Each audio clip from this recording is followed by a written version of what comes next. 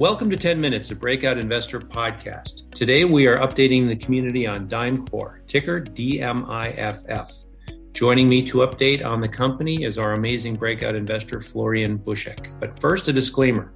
No one on this call is an investment advisor and no one is providing investment advice. This podcast is for information purposes only. Before investing in any company stock, you must do your own research. Supporting materials for today's discussion will be posted on the Breakout Investors Discussion app, which can be accessed via your browser at app.breakoutinvestors.com, or you can download the mobile app by visiting the Apple or Android app stores. The application and much of the research content is free. Now to our topic, DimeCore, DMIFF. Florian, I think the right place to start is to talk about some exciting developments in the market for diamonds. You know, we've come out of the pandemic. We've got the war in Ukraine, and both of these things, I believe, provide some very interesting context. Could you update our listeners?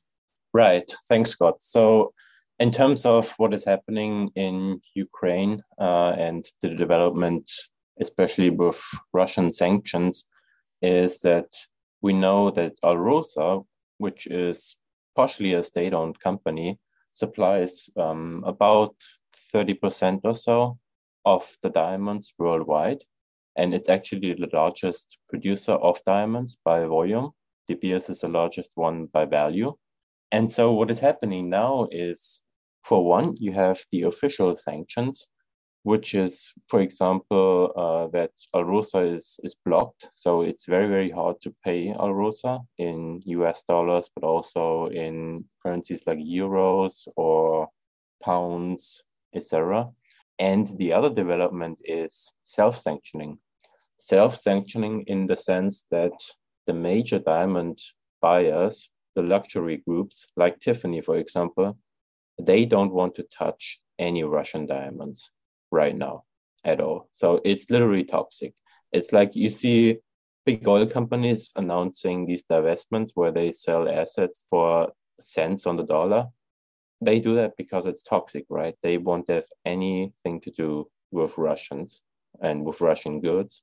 And the same is happening in the diamond industry right now. So, you know, a lot of folks would challenge this and say, you know, they would point to energy and they'd say, oh, you know, what can the West do? All of Russia's production of oil and coal, natural gas, they can just sell it all to China and India. What say you with respect to that idea and diamonds? So I would say that is exactly correct.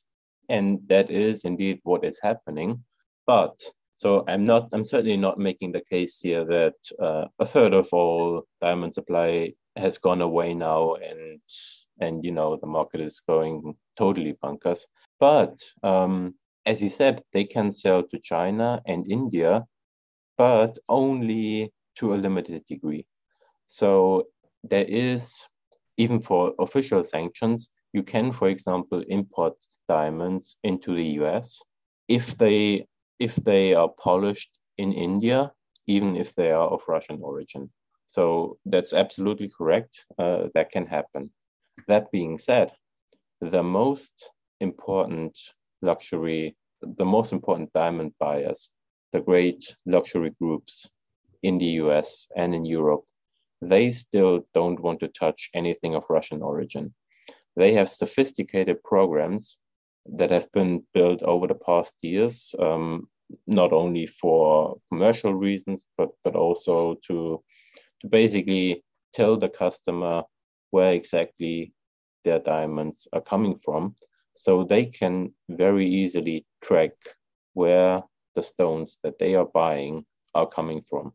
And they are not touching anything that has anything to do with Russia at the moment. So what you see there is supply of diamonds going to China and India, absolutely. But there is still a very strong tightness in the market, especially for all that goes to the West. You know, Florian, thinking about this, you know, with respect to energy, something that is consumed, I can see a decent argument. I won't subscribe to it, but a decent argument that over time Russia can redirect, you know, to other places. But you just made the point. The West is where diamonds are going to be consumed in the greatest quantity. And there's The got to majority be is. there's got to be a limit to what can be stockpiled or consumed in India and China.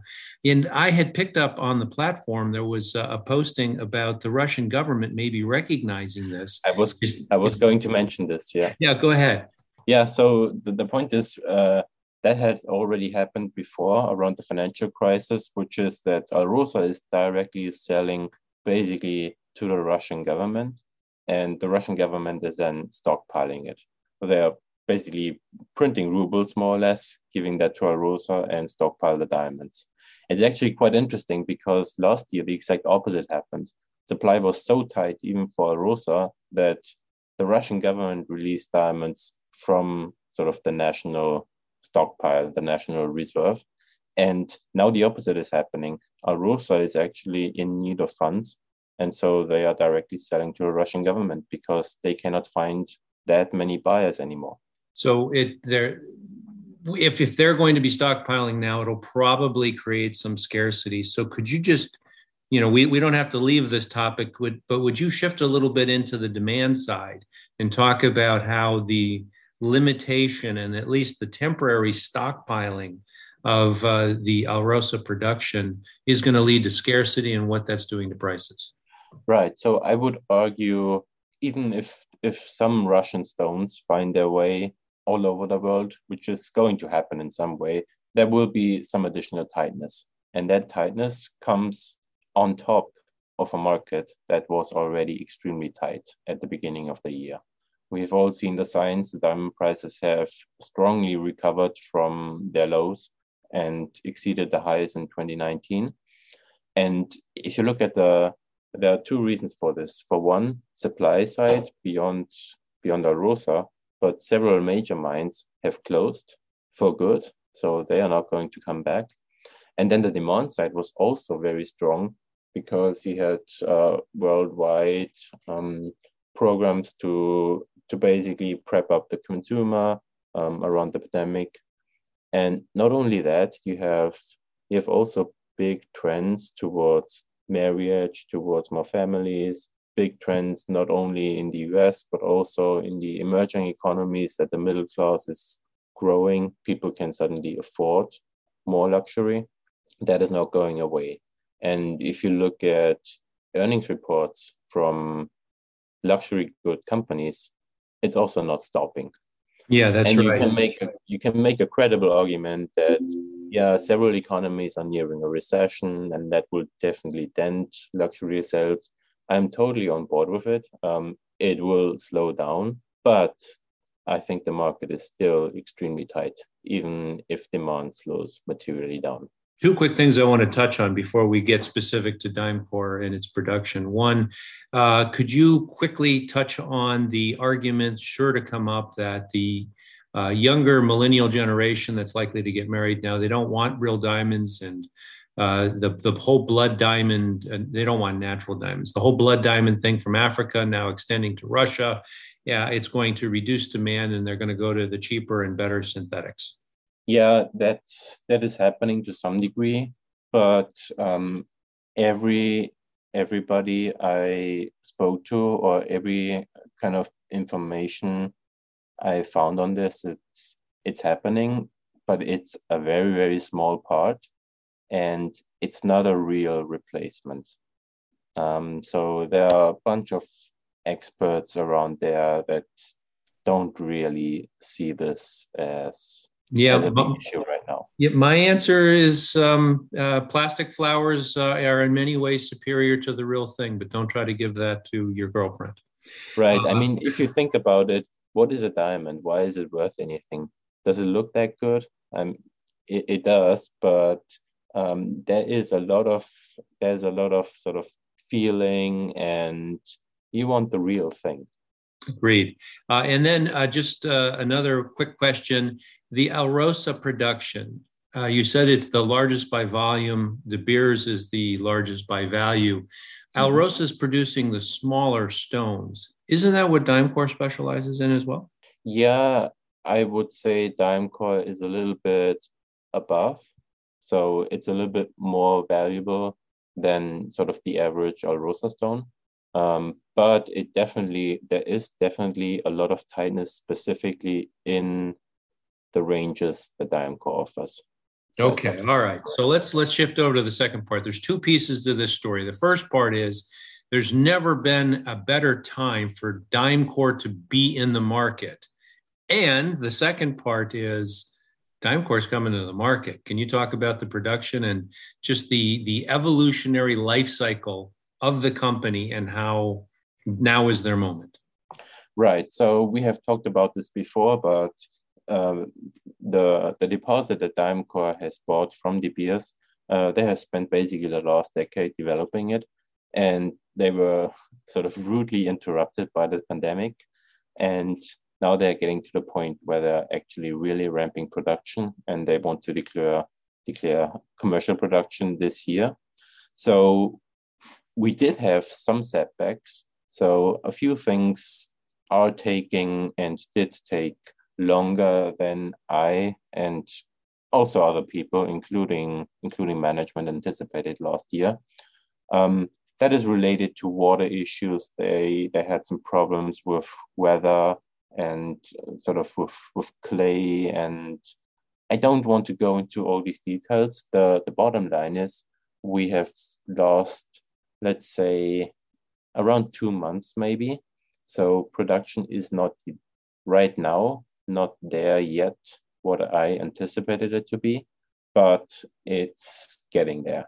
So right now we are in a situation where they added additional equipment, additional screening equipment, additional equipment to deal with water issues, and that will be active, let's say, imminently. So we have the next tender this month in days. After that, we will see a material increase, about a double in the actual carat numbers that they report. And then we have phase 2, more or less, which involved adding a certain Russian machine. And you see already I am saying Russian. They will need to find a way to get a used machine to not deal directly with the Russian manufacturer to avoid any issues with sanctions. Once they add this machine, then production will double again in carat numbers. I anticipate this to happen towards the end of the year. So DiamCore is a small company. It operates out of South Africa. It's in a relatively obscure space, which is diamond production. And I say all of this as a lead-in to say that it's one of the most popular names on the Breakout Investor platform. And it was the subject to a recent Wisdom of the Crowd survey, where the feedback from the community came back very positive on the company. It's a great example where the community, and particularly through you, Florian, can take advantage of some information asymmetry. You are in touch with the management team on a regular basis. You're educating yourself every day on the situation with respect to the diamond market and the diamond manufacture, diamond pricing, and you share the information in your breakout room on the Breakout Investor platform. Now, we've also just recently released a new level of subscription where people are in a position where they can truly directly tap into your knowledge. We'll be having monthly calls. We've got the watch list feature where people can see the results of both the Wisdom of the Crowd surveys and the general sentiment of the market. If you had a chance to tap into this at all, can you just speak to how the community is focusing on DiamCore and where we think it's going to go? Yeah, I think pretty much everybody is on board that the stock is materially underpriced here. And there's only one way to go, more or less, which is quite a bit higher. The community is very much in agreement here. And it's really nice to sort of, for me, to share the information I have that way and for others to consume it. And so how it is set up in our channels is very, very good. I completely agree. And I know you'll be continuing to keep us informed. I'm looking forward, I hope to have the CEO have another call with management and an opportunity for the community here directly, how they're taking steps to increase production and what it's going to mean for future revenues and likely future share prices. In the coming months, that will definitely happen, yeah. All right. Well, let's call it 10 minutes. Thank you very much, Florian. We are Breakout Investors. This podcast is meant as an easy on-ramp to understanding today's company and the research and collaboration we do. Please join us for discussion on DimeCore and for other small and microcap names with catalysts on our discussion platform at app.breakoutinvestors.com or via our application, which you can access at the Apple or Android stores. The Breakout Investor 10-Minute Podcast is syndicated and available on Apple Podcasts, Spotify, Audible, or wherever you get your podcasts. Please subscribe, listen, and give us a 5-star review.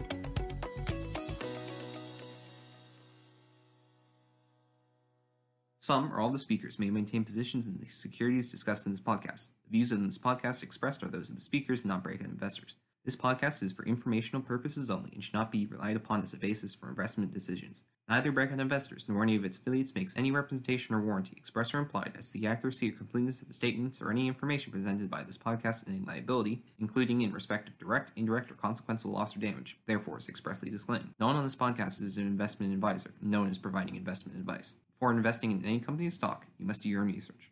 Thank you for listening.